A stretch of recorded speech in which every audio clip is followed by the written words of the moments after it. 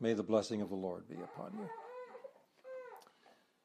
This is the greatest privilege we have in all the world, is to assemble together on the Lord's Day and to open the pages of sacred writ, inspired Scripture, and to ask His presence to be with us and have the confidence that He is.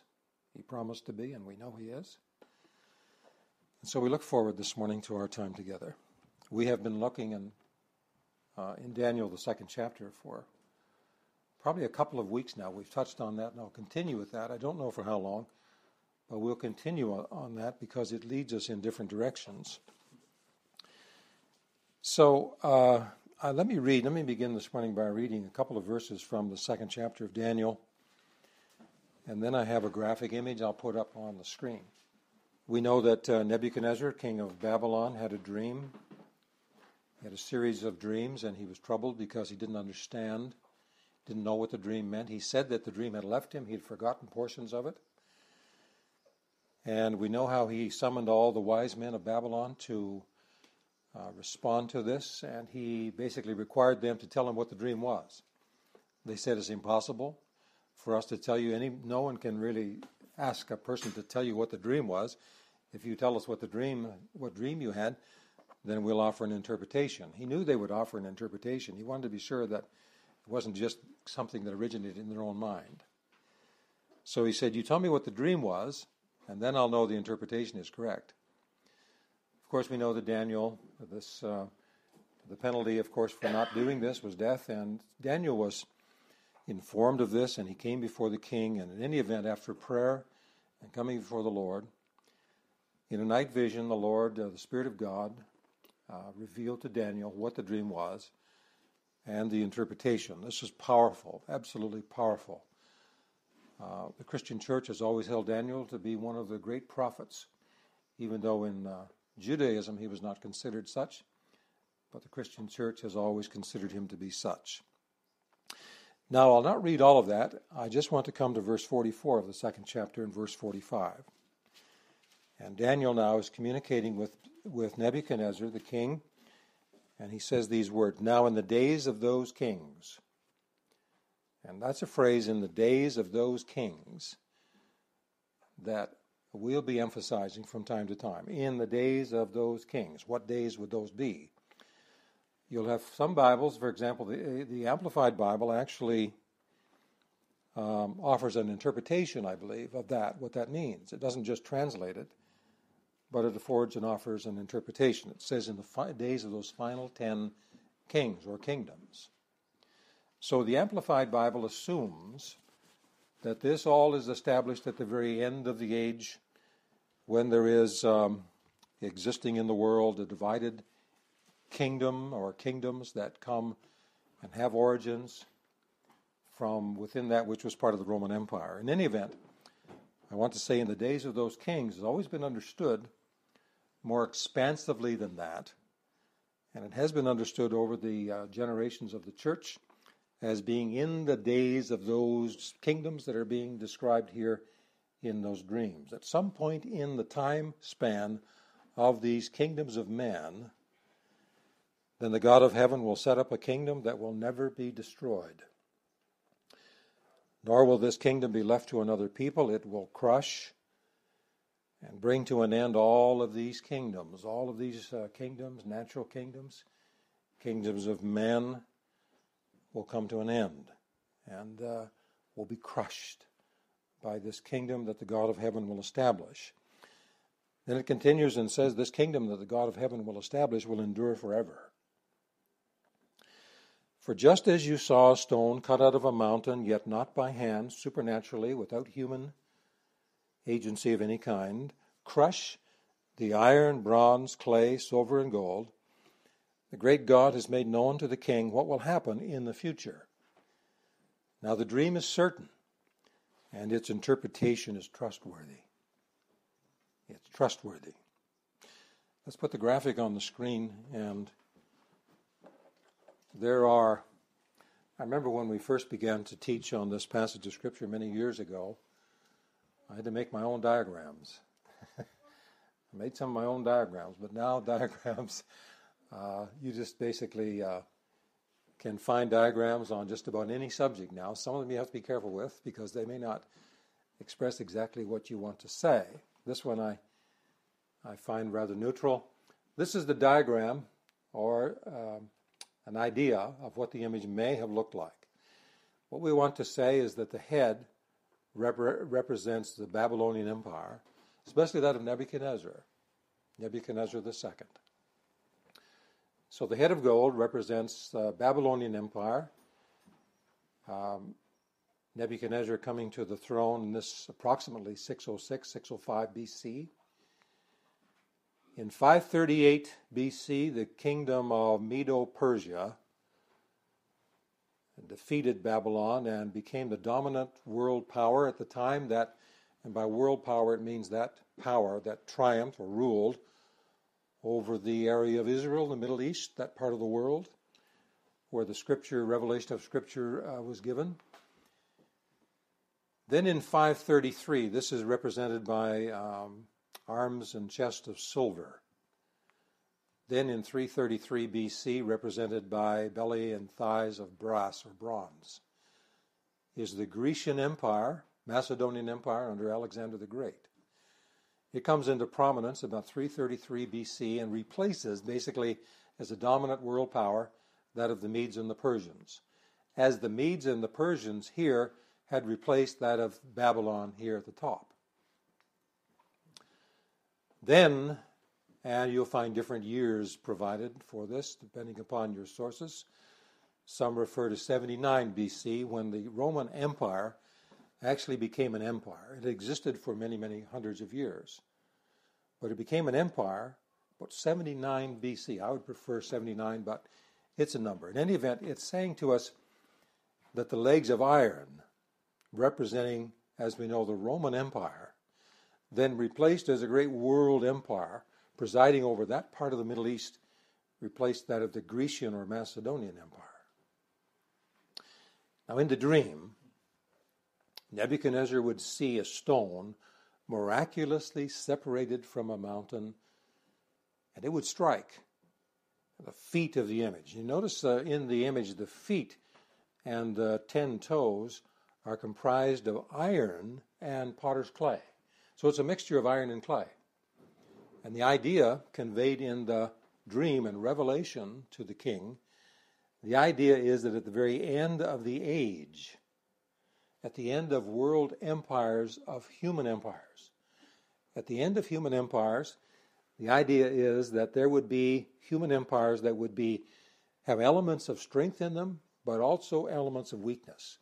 There would be great strength, but compromised by the presence of weakness, that which does not really contribute to strength, but diminishes strength.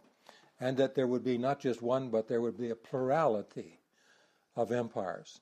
So the most understand that the idea is that of empires existing at the end of the age that have their origins, political origins, geographical origins, in that which was part of the Roman Empire, because that of iron continues to exist even to the toes, but again mixed with potter's clay.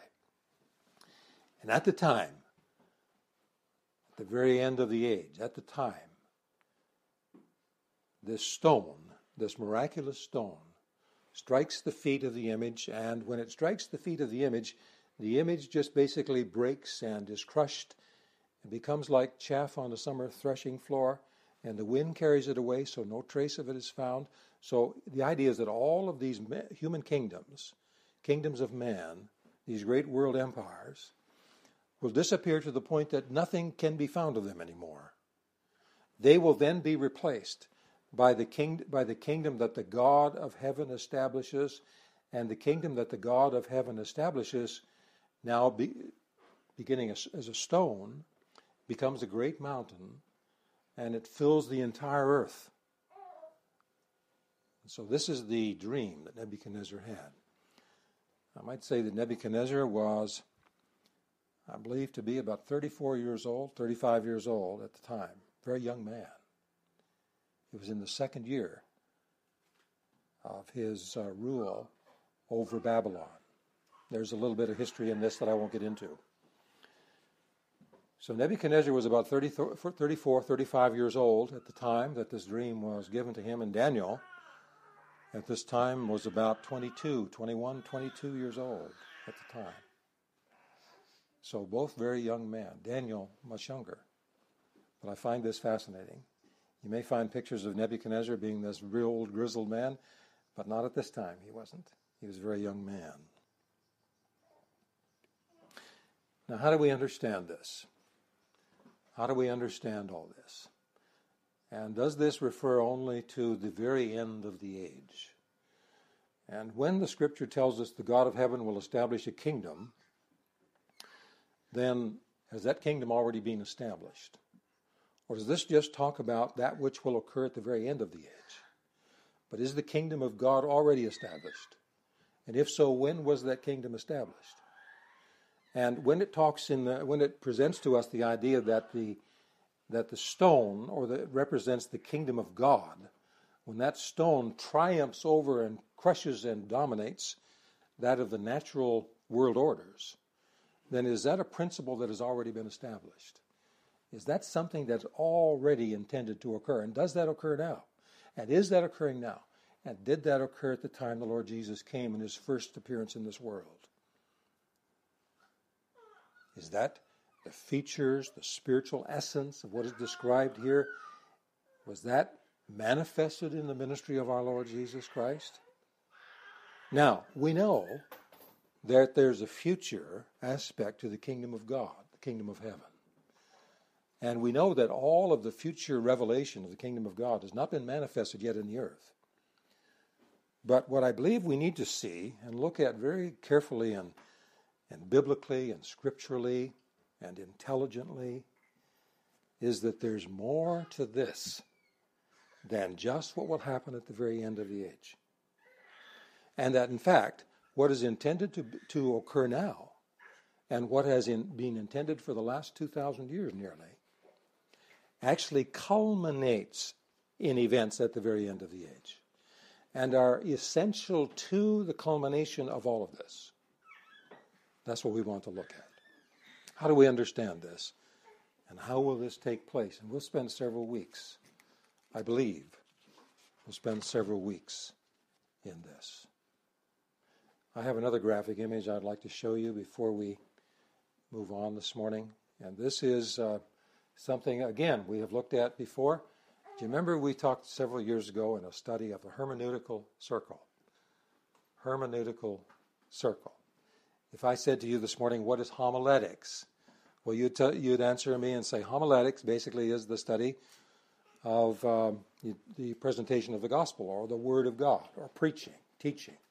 Homiletics is preaching and teaching. Presentation of the gospel. Hermeneutics, on the other hand, is the doctrine of biblical interpretation. It's how the Bible is to be understood and how Scripture is to be interpreted. Now, when it talks about a circle, you may remember that, as we talked about this before, represented by the whole means the entirety of Scripture, all of the Scripture, all Scripture contained within the Bible, every part of the Bible, is to be understood by the individual parts of Scripture.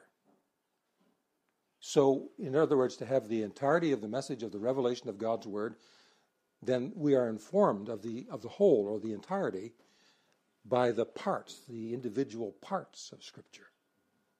And how do we know if the individual part of Scripture that we're looking at, if we have the right view of it? Well, we know we have the right view of an individual part, verse of Scripture, a passage of Scripture, because we see that in the context of the whole of Scripture. In other words, the whole of Scripture must agree with the individual part of Scripture for that part to be right. And to have a view, an overview of the whole of Scripture, well, how do we arrive at that? By the sum total accumulation of all of the individual parts of Scripture. That has long been with us, the idea that it's a circle. Hermeneutics is a circle. So, we'll put that diagram away, and I want to come with you this morning and read a few verses beginning in Matthew chapter 3 and verse 1. I believe it would be helpful for us this morning just to read several passages of Scripture, remembering that this morning we may have done an introduction to this, but this morning is going to be somewhat of an introduction again. And we may find that we will cover some of the same ground several times. And I have been advised by insightful people that it's a good thing to do that. So we will do that. Let's begin in Matthew chapter 3. And I'm just going to read now several passages and notice the common language that is found as they all refer to the kingdom of God, the kingdom of heaven. It says, in those days John the Baptist came, proclaiming in the wilderness of Judea, and this is what he said, turn away from your sins. Let me pause. He said, turn away from your sins. What does that mean? Turn away from your sins. John the Baptist came and he said, his message was very direct. He said, if you are sinning, you know it. And if you are sinning, then turn away from it. Turn away from it. And somebody said, we sin in thought, word, and deed every day, and we can't help ourselves because we've been born in sin and shapen in iniquity, and we have a defiled, sinful nature, and we can't do anything except sin. Well, if a person cannot do anything except sin, then why tell them to turn away from their sin? Why tell people to do something that they cannot do? Obviously, the Word of God and the revelation of God's Spirit is that you can turn away from things. We have rules in our society that would be pointless and senseless if we believed that people were incapable of obeying them. Why tell people to stop at stop signs, red lights? Why tell them to drive at a certain prescribed speed on the highways if they're incapable of doing that? We know they're capable of doing that. And we're capable of turning away from our sins. And John the Baptist came and he said, turn away from your sins. If you're sinning, stop sinning. Turn away from it. And then he said this. He said, for the kingdom of heaven is near. The kingdom of God or the kingdom of heaven is near. Stop sinning and turn away from it. And then Jesus, a few chapters later, Jesus in Matthew 4, says, from then on Jesus began to proclaim, turn away from your sins. Jesus. He said, turn away from your sins. The kingdom of heaven is near. Then a few verses later in Matthew chapter 4, it says, Jesus was going throughout all the Galilee, teaching in their synagogues and proclaiming the good news of the kingdom. The good news of the kingdom. See, this vision back that Nebuchadnezzar had in Daniel, the 2nd chapter, contemplates a kingdom that will be established in the days of those kings, at some point in those kings. The days of those kings or kingdoms. This will be established. Now, that kingdom has already been established. There are aspects to the manifestation of the kingdom in the earth that have not yet occurred, and we so look forward to them. But the part that we're going to look at more deeply in the next few weeks is the aspect of the manifestation of the kingdom of God or the kingdom of heaven now, and how that relates to the unfolding of events at the very end of the age. You say there's no bearing between? There is. There is bearing between them. We're going to be very careful on this. And so Jesus went about in their synagogues and he proclaimed the good news of the kingdom. Here's something fantastic. The kingdom of God, it's all good news. The kingdom of heaven is wonderful news. It's beautiful news. It's absolutely the best news there could possibly be. So this is what Jesus did. He went to their synagogues and he proclaimed the kingdom of heaven. And then listen to this. And healing every kind of disease and sickness among the people. Why did he do that? to show the authority of the kingdom of God or the kingdom of heaven over all the natural order. It has an authority over all the natural order. Here's a dear lady who is sick. She has a terrible illness for many, many years. And Jesus touches her, speaks the word of God to her, ministers deliverance to her, has authority to do that. And this authority is an aspect of the kingdom. You say the word government, that's fine to use the word government. The kingdom or the government of God has the authority over all the natural order. And we see this in the ministry of Jesus. And so he healed every kind of disease and sickness among the people, because these diseases and these sicknesses among the people were not a result of the kingdom of God. Actually, in the presence of the kingdom of God and the manifestation of the king, of this kingdom that would never be destroyed, these are incompatible. These are consequences of the natural order. They have reasons. But the idea is that the kingdom of God, the kingdom of heaven, has authority over all of these things. And did not our Lord Jesus Christ manifest this authority over the natural order in everything that he did and said? Can you think of examples where he manifested his authority over fish and how you catch them and how many you catch? Did he manifest his authority over water and the scientific laws and rules and regulations with regards to water and what you may or may not do with regard to water? Can you think of several examples where he turned water into a wine, where he walked on water? You think how he took fish and bread that was intended for one young lad's lunch and fed 5,000 people. All of this is to manifest the authority of the kingdom of God over the natural order. Then I want to come with you to Matthew chapter 6, just verses 9 and 10. Let me read these to you. Jesus is teaching his disciples about prayer. They ask him, teach us how to pray, and he says these words. Therefore pray in this way, Our Father in heaven, holy be your name, your kingdom come. See, Jesus taught that we should pray with regard to the kingdom of God, that we should ask fervently, that we should pray, we should say this when we pray, Our Father who is in heaven, holy is your name. May your kingdom come. May your kingdom come. Now, here's something we're going to look at, and I believe this is very important. When you think of this prayer, may your kingdom come, do you think of the very end of the age, the kingdom of God, replacing that of the natural kingdoms? Yes, I think of that too. Wouldn't that be most marvelous and wonderful?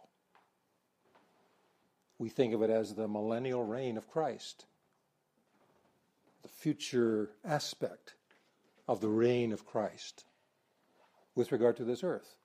Scripture talks about a new heavens and new earth wherein dwells righteousness. It talks about the law of the Lord going forth, and where the law of the Lord covers the whole earth as the waters cover the sea.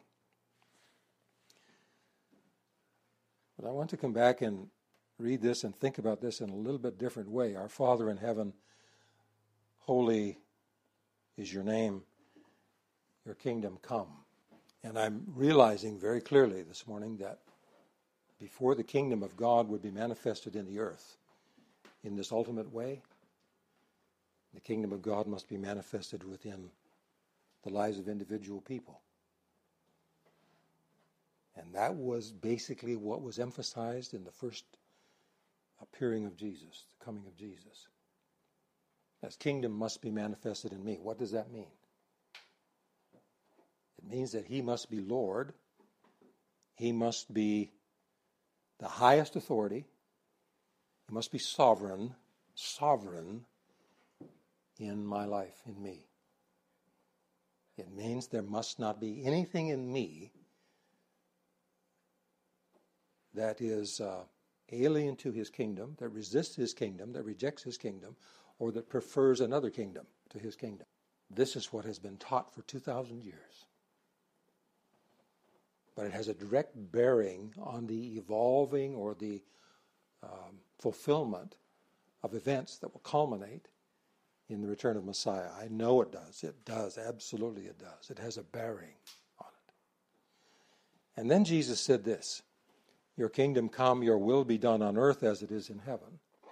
This is what we pray for, but again, it is that the will of God must be done in me as his will is done in heaven. And what does that mean? That means completely.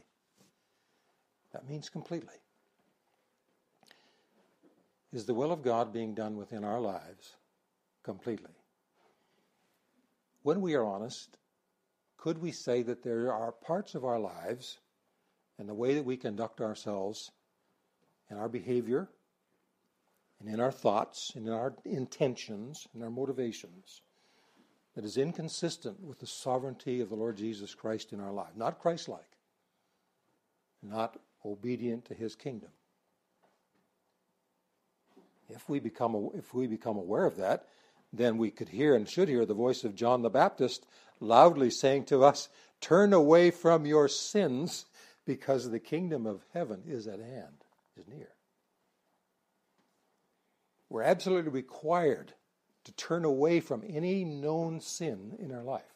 Anything that is inconsistent with the kingdom of God, we must, as soon as we become aware of it, we must turn away from it. If we do not, then we are a rebel and not a citizen of God's kingdom. See, we have to say it the way it is. That's the way it is. That's the revelation of Scripture. And all this about none of us being perfect, and I know that better than anyone else, that in ourselves, none of us is perfect. But that's not the revelation of Scripture. The revelation of Scripture is, I will be with you. I've made provision for you. I have a purpose for your life, but I require you to give your devotion and allegiance to my kingdom in your spirit and soul and mind and heart. That's what it is. And that's what Jesus told us we should pray for. I want to come to John's Gospel now, chapter 18. Just before Pilate, and we know about the appearance of our Lord Jesus before Pilate. It says in verse 33, then Pilate went back into the headquarters, and he summoned Jesus, and he said to him, are you the king of the Jews? And Jesus answered, are you asking this on your own, or have others told you about me? I am not a Jew, am I? Pilate replied, your own nation and the chief priests handed you over to me. What have you done? Listen to these words. My kingdom is not of this world, said Jesus. Remember now the stone miraculously cut out of the mountain, not by human hands, without hands, it says, and it smites the feet of the image. Represents a kingdom of God that will never be destroyed. Jesus said, my kingdom is not of this world. And if my kingdom were of this world, my servants would fight, so I wouldn't be handed over to the Jews. As it is, my kingdom does not have its origin here. You are a king, then, Pilate asked. You say that I'm a king, Jesus replied. I was born for this, and I have come into the world for this. This is why I've come, Jesus said, to testify to the truth. Everyone who is of the truth listens to my voice.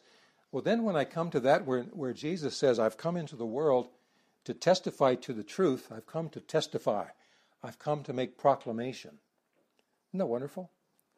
I have something to say, he said. I've come to say some things. And everyone who has a heart for the truth listens to what I have come to say.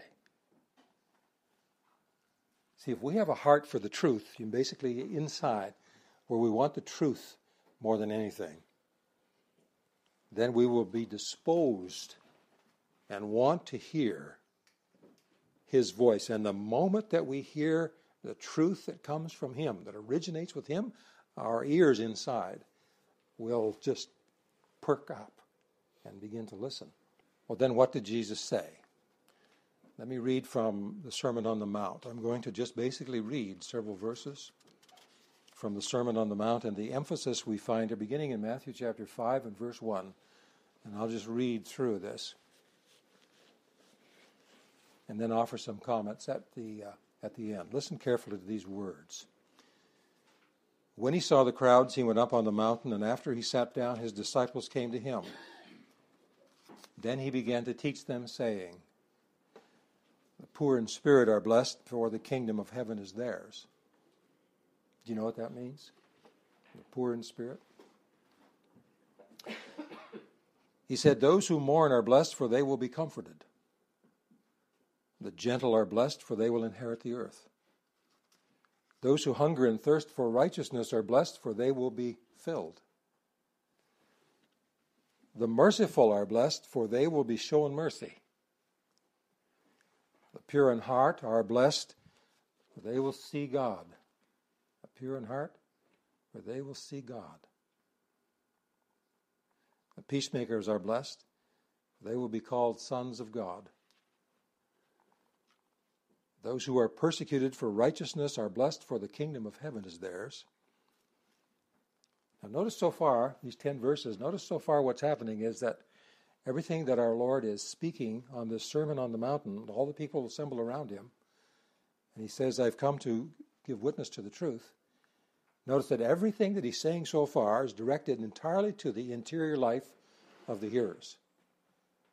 He's said nothing really so far that is essentially, there's manifestations outwardly, but what he's saying is directed right to the interior of the person, right to where people think and decide and the motivations.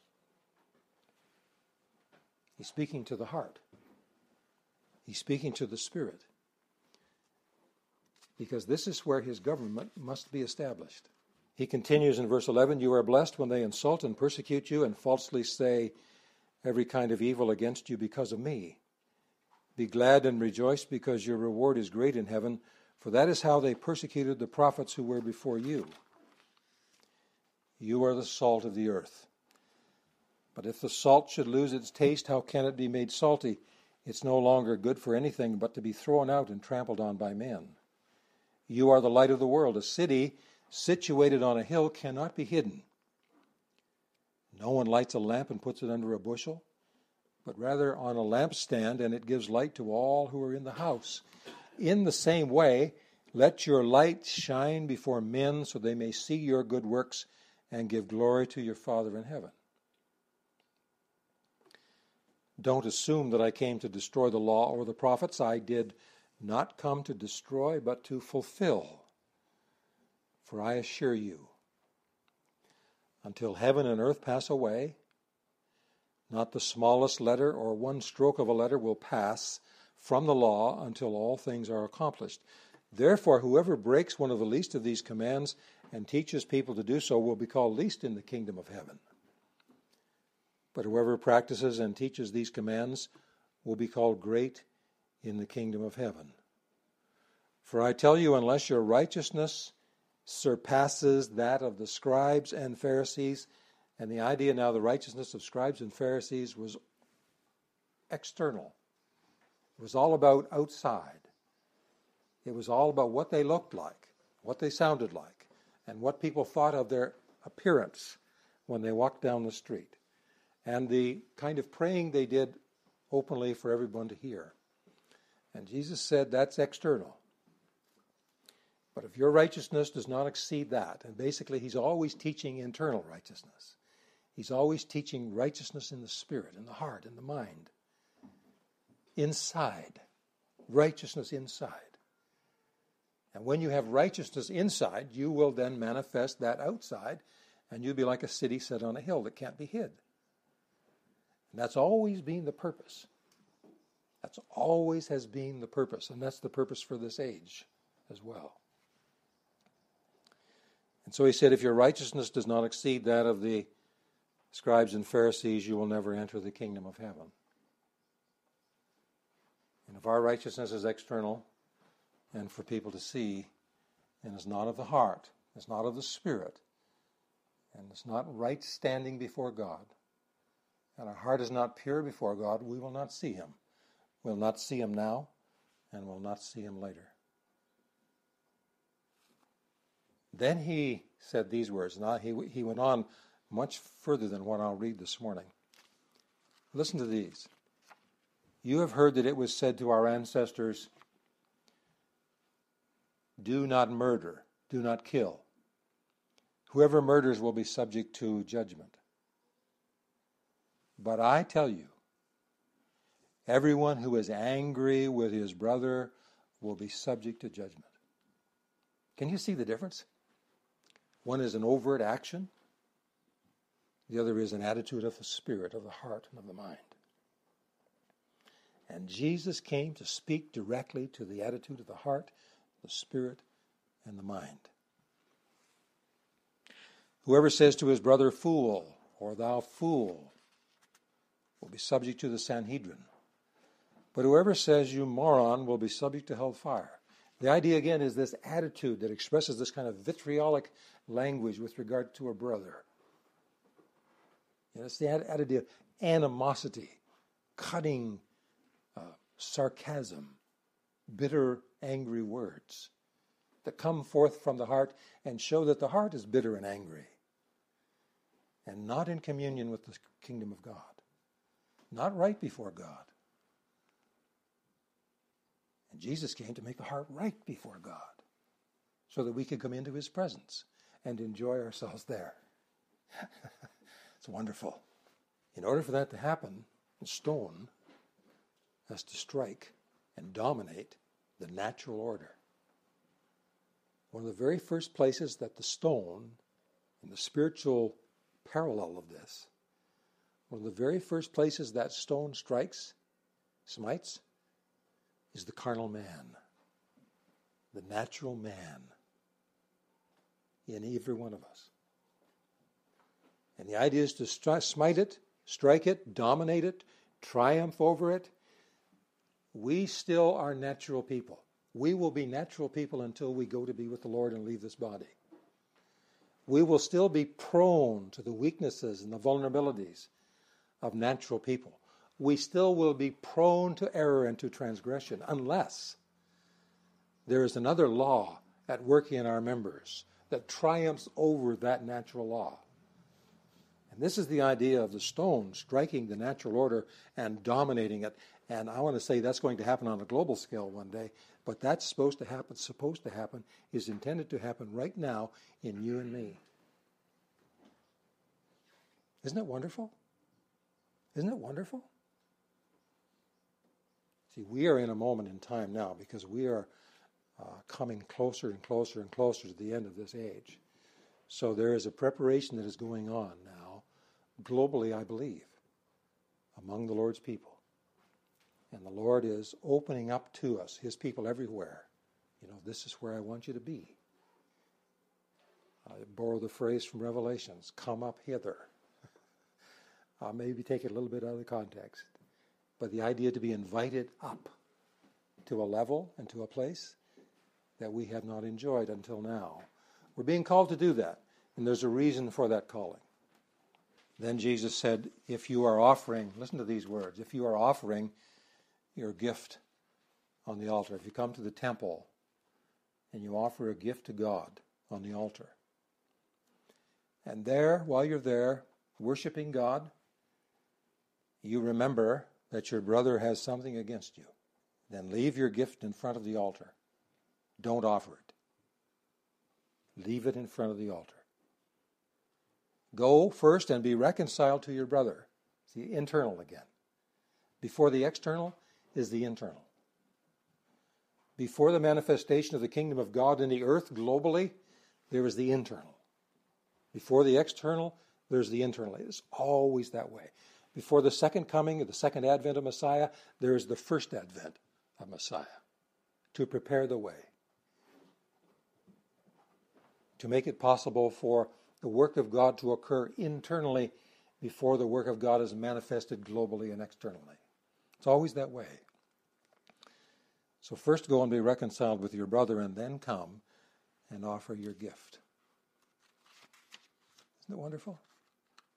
Well, I'm not going to spend much more time. I want to just come to Matthew chapter 24. And I believe it will be good just to leave ourselves on this thought. And then we'll come back to it as the Lord leads and as He gifts and qualifies us. Matthew chapter 24. I'm going to read verse 3, not all of this passage, but let me read verse 3 to establish a kind of a context for the questions that will be asked and the subsequent answers that will be given. While he was sitting on the Mount of Olives, the disciples approached him privately and said, "Tell us, when will these things happen?" Jesus had begun to talk to them about the destruction of the temple in Jerusalem. And the disciples said, "When will these things happen? What is the sign of your coming and of the end of the age?" What is the sign of all these things?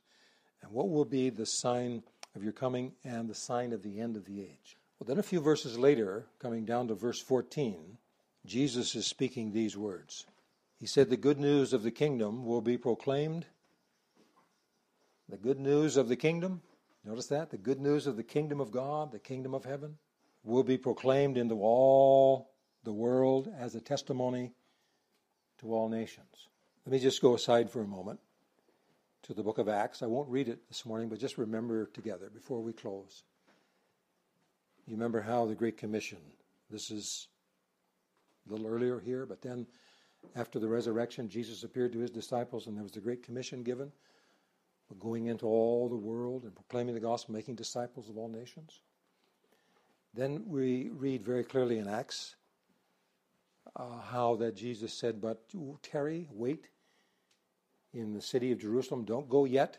I want you to do these things. I want you to go. You must go and you must proclaim into all the world for a witness. But before you go, you must wait in Jerusalem until you're endued with power from on high." The endowment of power from on high, as we know, is required to be able to proclaim this gospel of the kingdom that Jesus is talking about. I don't think it's too strong to say. Jesus was talking about proclaiming, let me read it again. This good news of the kingdom will be proclaimed in all the world as a testimony to all nations. Now there's a certain kind of proclamation that Jesus is talking about. This wonderful news of the gospel must be proclaimed into all the world for a witness. But there has to be a preparation and an equipping for that kind of presentation. And we should ask the question, all of those who are proclaiming the gospel of the kingdom of God into the world now, is everyone equipped to do so? Are we equipped to do so? Have we been endued with power from on high to do so? Is it possible to do this without being endued with power from on high? Well, it's possible to do the external, to preach the sermons, to do the teaching, to graduate from the colleges, to do all of that, to go forth as missionary, well-intentioned. It's possible to do all those things, but not for the message to be, let me give you this big word, efficacious, effectual, powerful, able to penetrate to the division between soul and spirit, able to sharpened in such a way that it penetrates to the dividing between soul and spirit. No one can do that unless and until endued with power from on high. How much of the gospel that's being proclaimed into all the world for a witness now is being done without that authority, without that power? I don't know. I would like to know. I don't know. My sense is that it's a very small. In other words, my sense is that the vast majority of the speaking and the teaching and all of this is in the absence of this authority, in the absence of this power. And that does not qualify. That does not qualify as a fulfillment of Matthew 24 and verse 14. It does not, because it just does not. You say, well, the gospel is being proclaimed. It's not just that the words are spoken. It's that they're spoken in the authority of the kingdom of God. Can we see this? This is what we need to see and understand. Not to criticize anyone, but to be aware, to be informed, so that we can come to a place ourselves that we need to come. I need to come to a different place. With a due respect, you need to come to a different place. We all need to come to the fullness of this calling. That's what we need. And that's what the Spirit of God is saying to the church right now. Because he's saying this. He's saying when this good news of the kingdom will be proclaimed in all the world as a testimony to all the nations, and then the end will come. Then the end will come. Then the end of the age will come. Then the fulfillment of the dream that we saw where the kingdom of God actually replaces all the kingdoms of men in the earth. That's when the mountain becomes, or the stone becomes a great mountain and fills the whole earth. Then the end will come. It seems this morning that it would be premature to just close without saying a few words about the love of God. You know, it's one thing to say, you know, if we're sinning, turn away from sin. You know, turn away. John the Baptist's message, turn away from sin. But there's a great emphasis in Scripture. It says, "For God so loved the world, He gave His only begotten Son. Whoever would believe in Him would not perish, but would have everlasting life." It occurs to me this morning that there is no greater power in the universe than the power of love. It also occurs to me that a husband who loves his wife would never think of betraying her. And a wife who loves her husband would never think of unfaithfulness. It wouldn't even cross her mind for 1 second if she loves him. The greatest protection that we have in our relationships is to love. Love. Love. And so when God comes with His kingdom and makes requirements on our life, we can't just say He makes requirements without saying He makes it with His wonderful love. Love. He loves us.